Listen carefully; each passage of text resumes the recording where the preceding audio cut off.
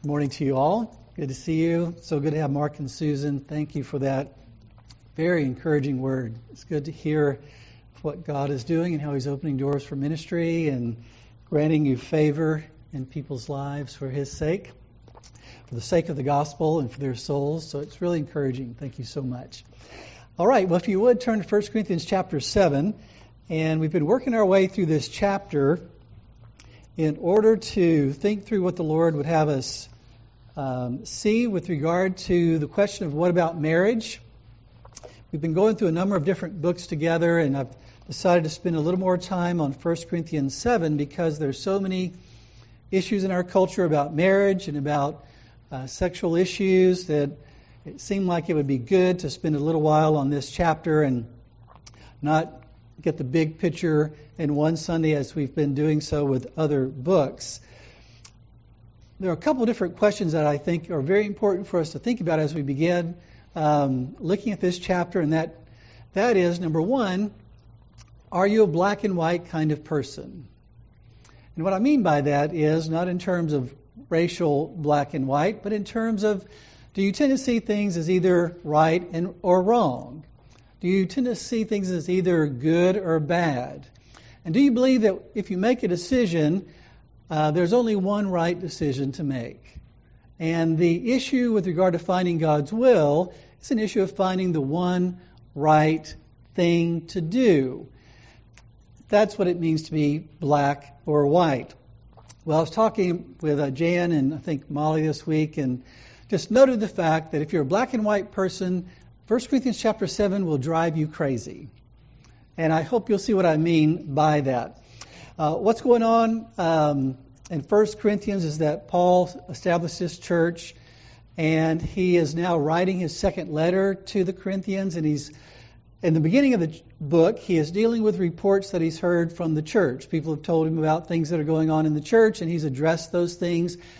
But he's also received a letter of questions from the church itself. And he's now beginning to answer those questions. What should we do in light of these matters? And so today we want to talk about that. In the beginning of the chapter, Paul has been answering the question, what about marriage in regard to the desire to be more holy? The issue seems to be, and we're having to read between the lines because we don't have the questions that the Corinthians gave him, but based on the answers that he gives, it appears they ask something like, should we avoid physical intimacy not only outside of marriage but inside of marriage in order to be more holy? And so he talks about the importance of physical intimacy in marriage, and yet he raises the question of celibacy. Is celibacy a good thing? Which means to be content not married and content without physical intimacy. And so he says, for some, that's a good thing. And he would say, in light of things that are going on or are about to happen in the life of the church in Corinth, it would be a good thing that people avoid marriage. And we're going to look at the latter part of the chapter today and talk about basically the question, what are some things that Paul is encouraging the believers there in Corinth to think about with regard to the question of, basically, I guess you could put it, are there things to consider with regard to the if and when of marriage? Should I get married? And when should I get married? Because the things that are going on and the questions that they've asked have to do with the question of, is marriage a good thing? And should marriage be pursued regardless of the circumstances? And so we'll see what he has to say about that in these verses 25 through 40, because Paul has already encouraged the believers there to ask themselves, basically, do you have the gift of celibacy? Are you content not being married? Are you content without physical intimacy? If you're not, he says, then you need to pursue marriage. And yet in these verses, he's going to talk about the kinds of things we need to consider in the pursuit of marriage. So let me read for you these verses and follow along if you have your Bible, beginning in verse 25. Paul says, "Now concerning virgins I have no command of the Lord, but I give an opinion as one who by the mercy of the Lord is trustworthy. I think then that this is good in view of the present distress, that it is good for a man to remain as he is. Are you bound to a wife? Do not seek to be released. Are you released from a wife? Do not seek a wife. But if you marry, you have not sinned. And if a virgin marries, she has not sinned. Yet such will have trouble in this life, and I am trying to spare you.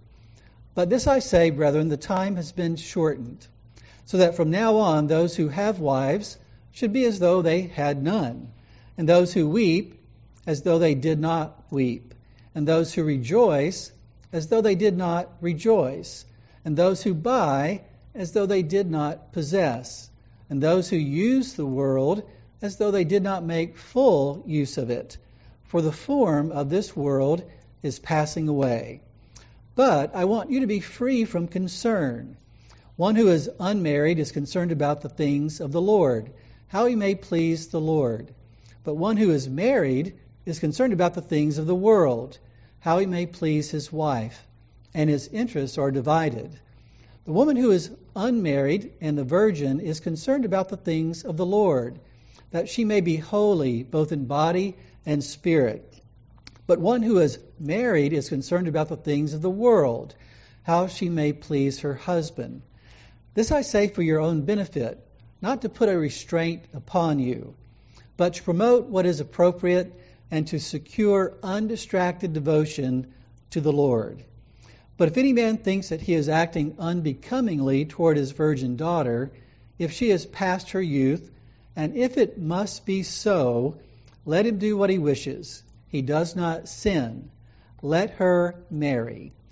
But he who stands firm in his heart, being under no constraint, but has authority over his own will, and has decided this in his own heart, to keep his own virgin daughter, he will do well. So then both he who gives his own virgin daughter in marriage does well, and he who does not give her in marriage will do better. A wife is bound as long as her husband lives, but if her husband is dead, she is free to be married to whom she wishes, only in the Lord. But in my opinion, she is happier if she remains as she is, and I think that I also have the Spirit of God. This is the Word of God. Let's pray again. Father, we just ask for grace to have humble, open, teachable hearts. We pray for grace to see what we need to see today, to see the truth of your Word, to see how it applies in our own hearts and lives, and grant us grace to trust you, grant us grace to live out what we see here in your Word in light of our own circumstances. In Jesus' name we pray, amen. All right. Well, we want to touch on several different things that we find here. I want to highlight four things that Paul touches on here with regard to the question of if and when someone should get married. The first thing is circumstances. The second is devotion to the Lord. The third is sexual temptation. And the fourth is desirable partners. The first one, circumstances, is seen in verses 25 through 31. Now, depending on your translation, I read from the New American Standard. If you're reading from an ESV, you'll notice that it is translated differently. And maybe some other translations have some different translations as well. In verse 25, it says, now concerning virgins in the New American Standard. In the ESV, it says betrothed. Now concerning betrothed people or engaged people. And we'll talk more about the differences between the translations and why there are different views on what's going on in this chapter. But just note that there is some controversy over exactly who Paul is addressing. But we can at least say at this point that in verse 25 he's talking to more than likely the never married. To those who have not been married yet, the never married. He's already spoken to the widows. He's also addressed those who may have already divorced and the question of remarriage and those kinds of things. So we can probably say he's focusing more at this point on the question of those who've never married. Should they be married? Should they get married? Maybe that's what the Corinthians were asking. What about those of us who've never married? Should we avoid marriage for one reason or another. And what Paul says is, interestingly enough, in verse 26, is he gives an apostolic opinion. So you notice in verse 25, he says, I have no command of the Lord, meaning I have no command that was given by the Lord when he was on earth. Earlier in the chapter, he references the Lord Jesus saying that divorce was not God's intention from the beginning. This is a reference to Matthew 19 and other passages in the Gospels. Here he's saying, I don't have a command from the Lord in light of what he said when he was on earth, but he says, I give an opinion. Now think about that. This is a believer in the Lord Jesus, and not only a believer, but an apostle, someone who represents Jesus Christ on earth. And he says, I give an opinion. That's an interesting thing for an apostle to say. I give an opinion. Now, is that like, if you were to ask me my opinion, would that be the same kind of opinion? No, it would be a big difference between my opinion and Paul's opinion. Because Paul's opinion carries apostolic weight. Even though he's not saying, I'm giving you a command, he is saying, I'm giving you an opinion. Another way to translate that is judgment. I'm going to tell you what I think. You're asking me, what should you do? I'm going to tell you what I think you should do. And you're not just asking anybody, you're asking an apostle who represents Jesus Christ. And he goes on to say in verse 26, I think then that this is good in view of the present distress or impending distress. The word distress there can mean pressure, can mean calamity, even in some contexts can be used in terms of really excruciating situations like torture.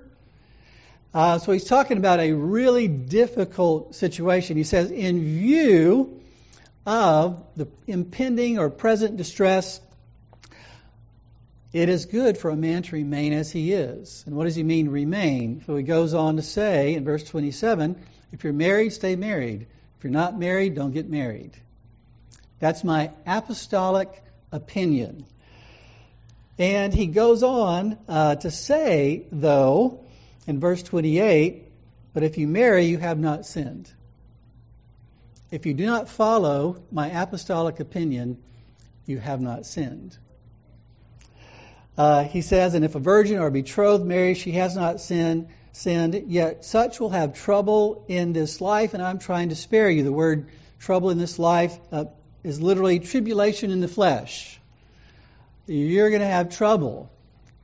In light of what? The impending or present distress.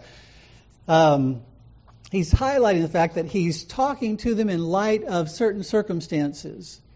And he's not giving them a blanket command. He's saying there's something coming that's going to be very, very difficult. And if you want to avoid even more difficulty than what's coming, then don't add to it the trouble that will come if you're married and you have children. And so the question is, what is that all about? He'll go on to talk about, in verse 29 and following, about the time being shortened, about those who have wives. It'll be like they had none. Those who weep as if they did not weep, rejoice as if they did not rejoice. Those who buy as if they didn't possess what they own. And then he says in verse 31, those who use the world as though they did not make full use of it, for the form of this world is passing away. And the question is, what is he talking about there? What is the form of this world that's passing away? Well, some people think he's just talking about the fact that now that Christ has come and now that people are following Christ, there are just going to be more difficult circumstances because of the hostility toward Christ. Christ said, if they hated me, they'll hate you. That's the way some people take what Paul is saying. It seems like he has something else in mind here. Later on in 1 Corinthians 10, verse 11, Paul says, now these things happened to them as an example, and they were written for our instruction, upon whom the ends of the ages have come. The ends of the ages. He says that for Paul and the people he's talking to, the ends of the ages have come upon us. And so, whereas some would say maybe Paul is simply talking about the end of the world, others would say, no, he seems to be talking about something that's really significant, but it's not the end of the world, it's the end of the Jewish age. And that's not something maybe we talk a lot about, but going from the world under the old covenant, so to speak, to the world under the new covenant, for a Jewish person was world-changing. It was life-changing. And what was about to happen in about 15 years or so, based on the writing of this letter, about 15 years, the Romans were going to come in. They were going to lay siege to Jerusalem, which would go on for many, many years, and then they would destroy the city and destroy the temple. And that would be God's judgment on Israel for their rejection of Jesus. And the Bible talks about it in terms of the end of the Jewish age and the beginning of the times of the Gentiles. So there was a kind of world-changing event that was going to happen that would impact the world in various ways. And some think it might have been tied to that. Others think it may be a famine that was going to hit that may or may not be tied to that. So there's all kinds of ways to look at what's going on here. But for Paul, when he says the world is passing away, there was something really significant about to happen. And one way or the other, it was going to impact the Corinthians in really negative ways. It was going to be a really hard season. And so he's encouraging them to realize that the decision that you're having to make about marriage and other things, you need to understand that you need to make those decisions in light of circumstances. We talked a couple of weeks ago about different things we should keep in mind as we pursue marriage as Christians. One of the things we said was, remember that you can't live on love, which means you have to recognize that as a husband, you have to be able to provide for your wife. And so the question is, are you prepared to do that? And when you get married, you never, even if you don't intend to have children right away, you never know, you might have children right away. And so are you ready to have children when you get married? Those are circumstances that you have to anticipate. And so he's talking about the fact that circumstances are important. And Paul is saying, I give you my apostolic judgment that things will get really difficult, and your decision about whether or not to marry needs to factor that in. I'm not commanding you not to get married, but I am telling you that you will have to evaluate how you look at those circumstances. There was a general in World War II who was leading his men, and all of a sudden they were surrounded by the enemy. And he looks at his men and he says, for the first time in this whole campaign, men, we can now attack the enemy in all directions. Which is a way of looking at his circumstances and saying, yeah, it's a dire situation, but it's also an opportunity. And so just because things are difficult doesn't mean you don't still see that there are opportunities here. And you might say, yes, there's an impending distress, but I think moving forward with marriage would still be the thing to do. You might see the circumstances as still being positive and not negative. And the amazing thing is that Paul says that's okay. If you do that, if you disregard my apostolic opinion, if you evaluate the circumstances and you move forward with marriage, you have not sinned. It's okay. And so it's a very, very fascinating passage, but it can drive you crazy if you want black and white kinds of answers. Well, secondly, he doesn't only touch on the issue of evaluating your circumstances, but he talks on the issue of devotion to the Lord. You'll notice in verse 32, at the beginning he says, but I want you to be free from concern. And so he's been talking about the impending distress, and then he says, I'm trying to spare you from trouble, and then I want to free you from concern. I think that's translated anxieties in the English Standard Version. The only other time that word is used is in Matthew 28:14, when the religious leaders are telling the guards who were at the tomb, we will make sure you don't get into trouble with the authorities. Just tell them that the body was stolen. And so the idea of anxiety is really fear for your life kind of anxiety. Not just everyday run-of-the-mill concern, oh, what are we going to have for dinner tonight, or whatever. He's talking about real concern, like this could be really, really bad. And he says, I want you to be free from concern. And so that's his heart. It's his pastoral heart saying, I just want to prep you for what's coming. I want you to go forward with your eyes wide open. If you're going to go into this, make sure you know it's not going to be easy. You may determine that it's the best thing to do, it's the right thing to do, it's the wise thing to do, but I just want you to know I love you and I want you to have these things in mind. He says in verse 35, I say this for your own benefit, not to put a restraint upon you. That's literally not to put a noose on you or a noose around your neck. I'm not trying to keep you from what you think is the good and wise thing to do. But he says, I want to promote what is appropriate and to secure undistracted devotion to the Lord. Now, the word for devotion comes from the Latin for to take a vow, to take and fulfill a vow.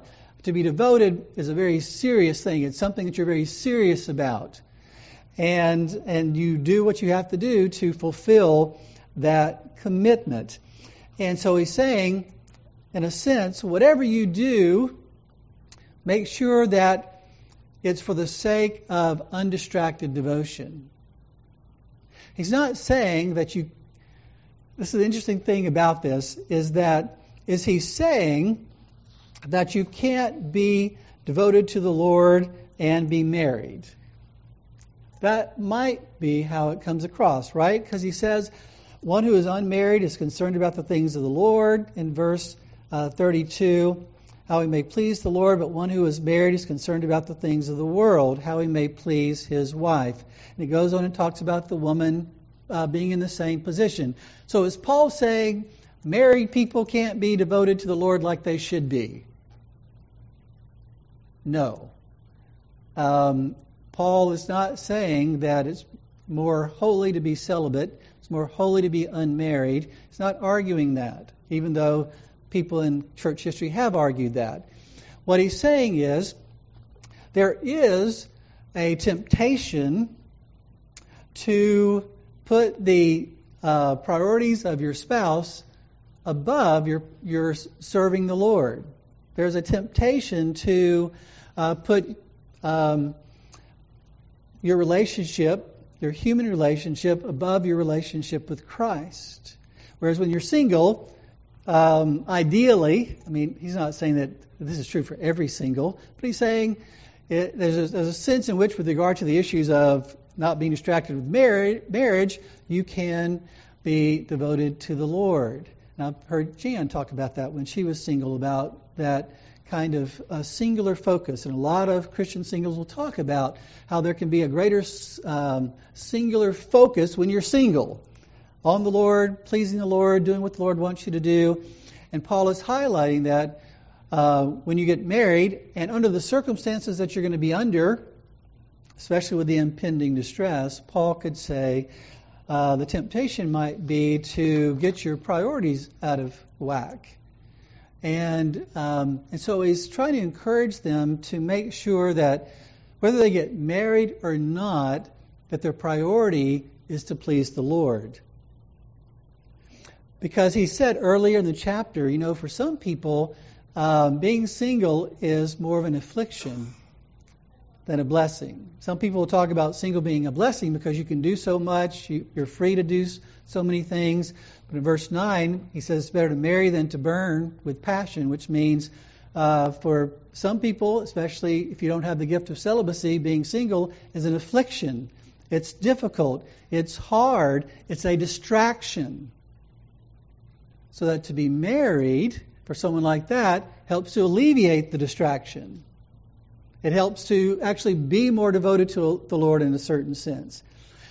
But for others who do have the gift of celibacy, content without marriage, content without that physical intimacy, then there can be that devotion to the Lord. So it's a very personal thing. It's not a black and white issue for Paul. It depends on where you are.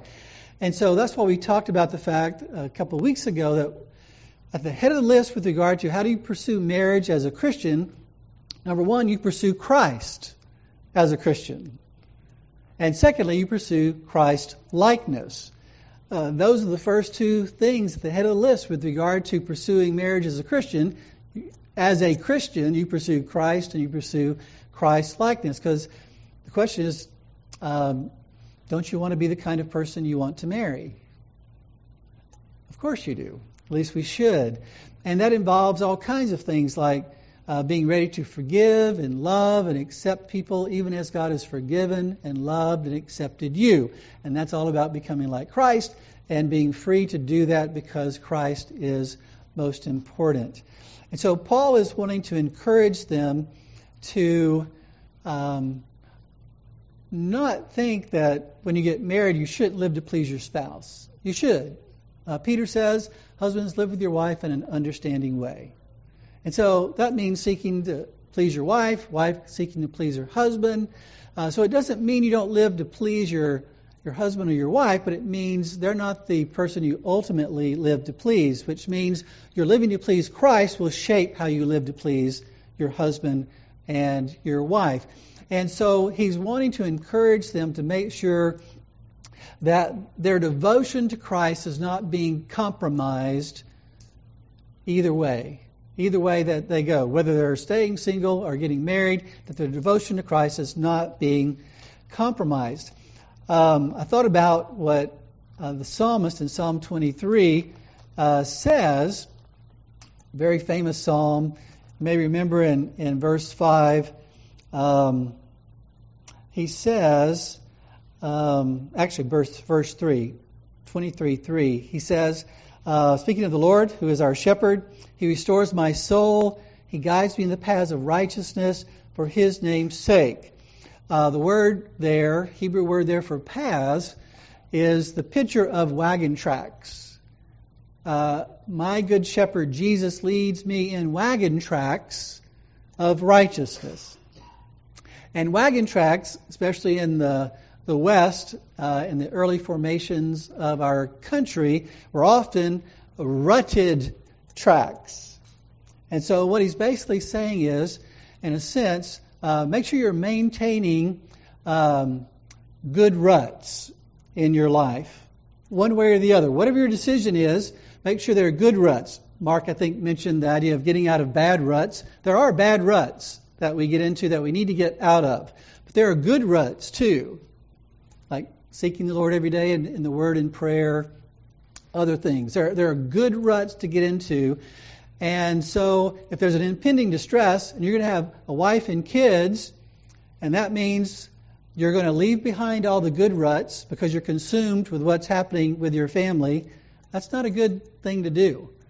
Paul says that's not wisdom. If you're going to be so distracted by all these other things that you're leaving behind the good ruts, the ruts of righteousness, of seeking the Lord and living to please the Lord the most, and those good godly habits in your life, then maybe marriage isn't for you under the circumstances. Maybe you should wait. And so, which is just the idea of make sure you have good ruts in place when you get married, because marriage is going to challenge those ruts. And so Paul is encouraging them to think about it from these perspectives. Then he goes on and he talks about another area to consider, which is the area of sexual temptation with regard to the question, if and when should I get married? He says in verse 36, but if any man thinks he is acting unbecomingly toward his virgin or betrothed, the word daughter is in italics in the New American Standard, which means it's not in the Greek. It's been added by the translators based on their interpretation of what Paul is talking about. So in the ESV, it doesn't have daughter, it has betrothed. It says if she is past her youth, That's actually translated differently in the ESV too. It's translated, if his passions are strong. New American Standard points to the virgin. ESV points to the man who has betrothed. The literal way that's put is beyond the peak.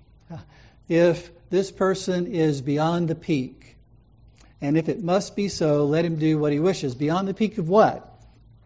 Well, some take it as beyond the peak of marriageable age. This person's getting old, becoming older, and people are beginning to ask, why isn't this person married yet? Or they're beginning to ask, I'm getting old here, I don't want to spend too much more time single. That's one way it's taken. Another way it's taken is that it's referring to the man in the context of sexual temptation, that the passions are getting so strong that it goes back to verse 9. If you are burning with passion, it's better to marry than just to stay in that situation. So as I mentioned, there's 3 different ways this passage is looked at. One way is to say this is about a father and a daughter. And it's about the idea of the father giving the daughter in marriage. Another way it's looked at is from the perspective of what you call celibate marriage, where 2 Christians are married, but they've chosen to take a vow of celibacy. They're not going to have physical intimacy in their marriage for the sake of greater holiness. And then the third view is that it's about an engaged couple, what we would call an engaged couple, 2 people that are betrothed to each other. The second view about celibate marriage has the least merit because Paul has already argued that if you don't have the gift of celibacy, then you should get married. And he doesn't argue that 2 people with the gift of celibacy should get married. And so the context doesn't seem to support that kind of idea. But there is, as you can see from the New American Standard, which leans toward the father-daughter interpretation, and the ESV that leans toward the engaged or betrothed couple interpretation. There are arguments on both sides. Personally, I think the weight of the argument is on the side of the engaged or the betrothed, like the ESV translates it. And there's a number of reasons for that. First of all, acting unbecomingly toward your daughter doesn't sound exactly right. I think it probably the word refers to being indecent toward. Is probably the best way to understand it. And so that would make more sense in terms of fiance. The idea of being past or youth, again, could be translated if his passions are strong. There's good, valid reasons for looking at it that way. In the New American Standard, at the end it says, let her marry. But that is not true to the Greek, because the Greek is plural, let them marry. And so let them sounds like a reference to the 2 people that were referred to before, which would, in one case, would be a father and daughter, which wouldn't fit. But if it was 2 people that are engaged, it would fit. Let them marry. And then the idea of giving in marriage, which is referred later in verse 38, I think it is, can also be translated simply to marry. It doesn't have to be translated give in marriage, which is the strongest argument for the way the New American Standard translates it. And so it seems like the weight for me leans toward how the ESV understands what's going on there. Let me just highlight the fact that I think one of the things that is challenging about this, and this goes back to the question I asked at the beginning of the message, is are you comfortable with the black and white? Because whether you take this as a father and daughter situation or an engaged couple situation, what Paul does at the end in verse 38 is he says, both he who gives his own virgin daughter in marriage does well, and he who does not give her in marriage will do better. How do you like the categories of doing well and doing better? Can you imagine that God would be pleased both with the person who does well and the person who does better? I had a conversation, I think, with Emily, who highlighted the fact that, you know what?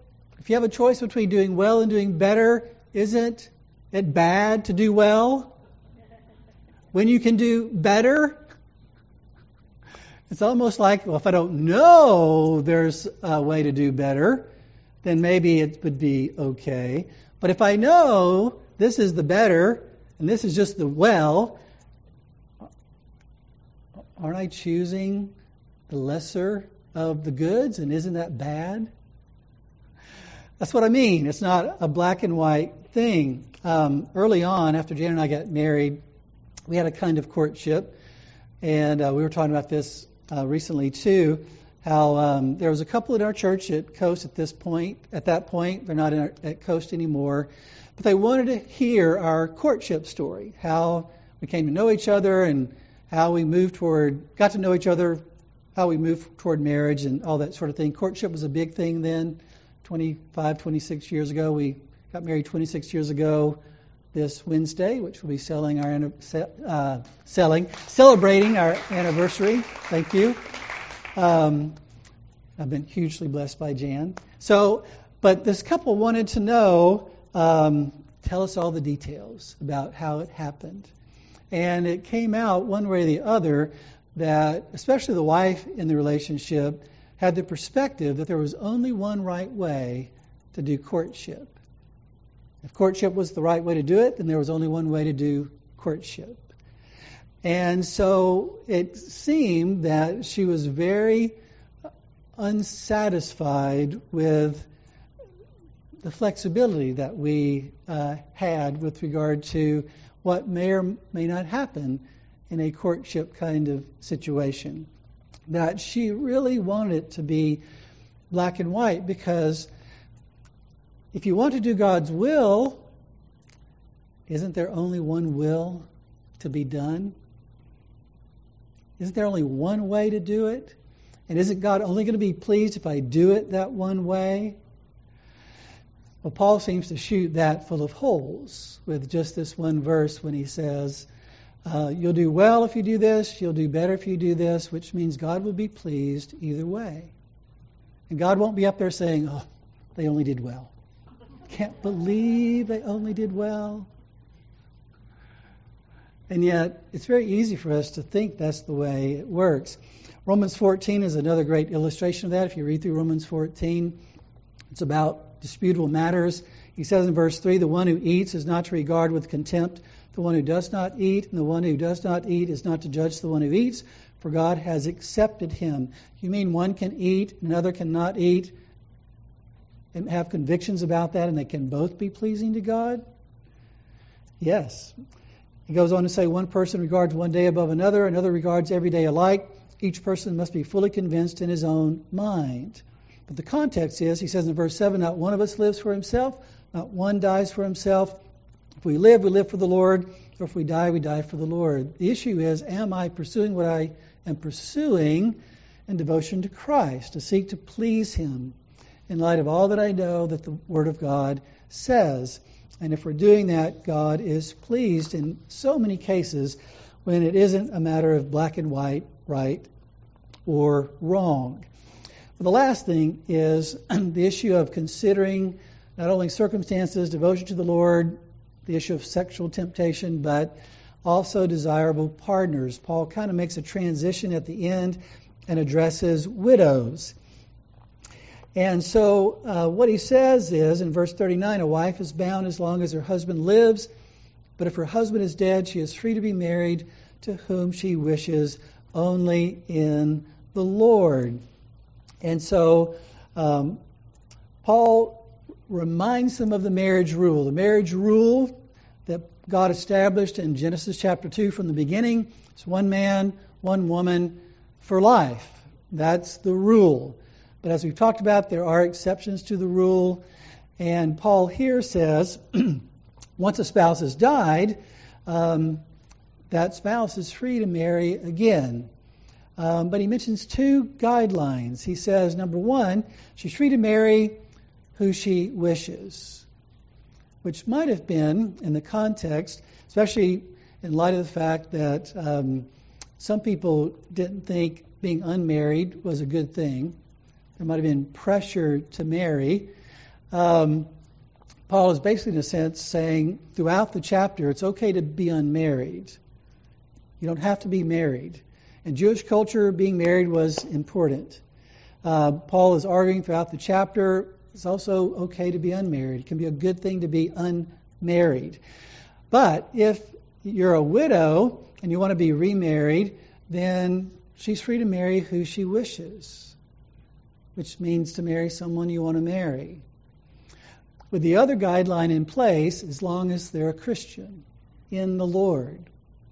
So that you have a desirable partner that you want to marry, desirable in two ways. You actually desire to marry that person. You're not being pressured into it by society. You're not being pressured into it by people who think you need a partner or anything like that. But you actually desire to marry this person. You want to marry this person.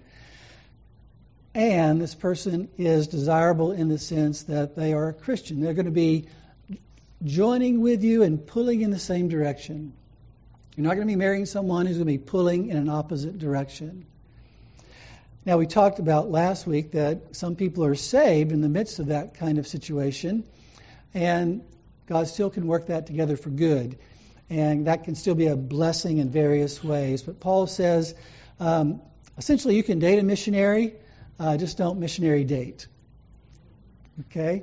And so don't see getting married as an opportunity to transform the unbeliever through marriage or anything like that.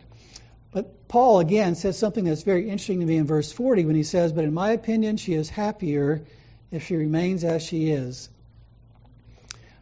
Is being happier a Christian category? Can you be a Christian and actually think about which situation would make me happier? It's a biblical category because Paul says it right there. Now, he's saying it in the context of the impending distress, the troubles that can come with marriage when it's under a lot of pressure. He's talking about it in terms of all kinds of circumstances that you have to take into consideration. And so he's talking about being happier as someone who is pursuing the Lord in that context. Someone who is pursuing the Lord and devoted to Christ, happier in that respect. So let me just wrap up this way. We've already mentioned this one time before in going through this chapter. Paul basically highlights that there are three important aspects to Christian decision making. One is the question, what is right? Number two, the question is, what is wise? Number three, the question is, what is good? What is right, wise, and good? The right is reflected in verse 19, which we have gone through, but we haven't read today. He says in verse 19, circumcision is nothing, and uncircumcision is nothing, but what matters is the keeping of the commandments of God. And so the first question I need to ask as a Christian is, when I'm trying to make a decision, whether it's regard to marriage or anything else, what is right or wrong in light of the clear and specific commands in God's written word in the Bible? So if somebody is posed with the question, should I get an abortion? The Bible says no. Should I marry an unbeliever? The Bible says no. And so those are issues of right and wrong in light of what the Bible clearly says. And so we should start there. We should always start with what is right or wrong in light of what the Bible says. If the decision we have to make isn't fundamentally an issue of right and wrong, then we move on to the second question, which is what is wise? And that's what the latter part of 1 Corinthians 7 is talking about when it talks about circumstances, the issue of your own personal devotion to the Lord, the issue of your own struggle with sexual temptation, the issue of who you want to marry. Those are all wisdom type issues. And that's why Paul says, I give you my opinion or my judgment, but he doesn't say I command you to do this or that, because it's reflecting that kind of thing. And so that's why he says in verse 26, I think then that this is good in view of the present distress. So that the question of what is wise is an issue of, in light of all that Scripture says, and all the circumstances that I have to address or have to consider, in view of all of this, what is the wise thing to do? And in view of the impending distress, in view of where I am spiritually, in view of my sexual temptation, in view of who I am attracted to and desire to marry, in view of all those things, what should I do? Should I get married, and to whom is a wisdom issue. Should I get married, and to whom? And then finally, the question of what is good is reflected in verse 39, where Paul simply says, she is free to be married to whom she wishes. Do you have a category for a God who says, do what you want? Now that's within certain boundaries, right? Not do whatever you want, but within the boundary of what I've said is right and wrong, and within the boundary of what you've determined, all things considered, including Scripture, to be wise. Then you still have some flexibility there, even within those two boundaries. What if you have two guys that want to marry you that are great godly men? Do you have to spend days fasting and praying and determining which is the right guy? Paul doesn't say that. He says, marry who you want to marry. Who do you really want to marry? What was your heart? Who are you really attracted to? Within the boundaries that he's already laid out, there is a place for saying, do I like red or green carpet?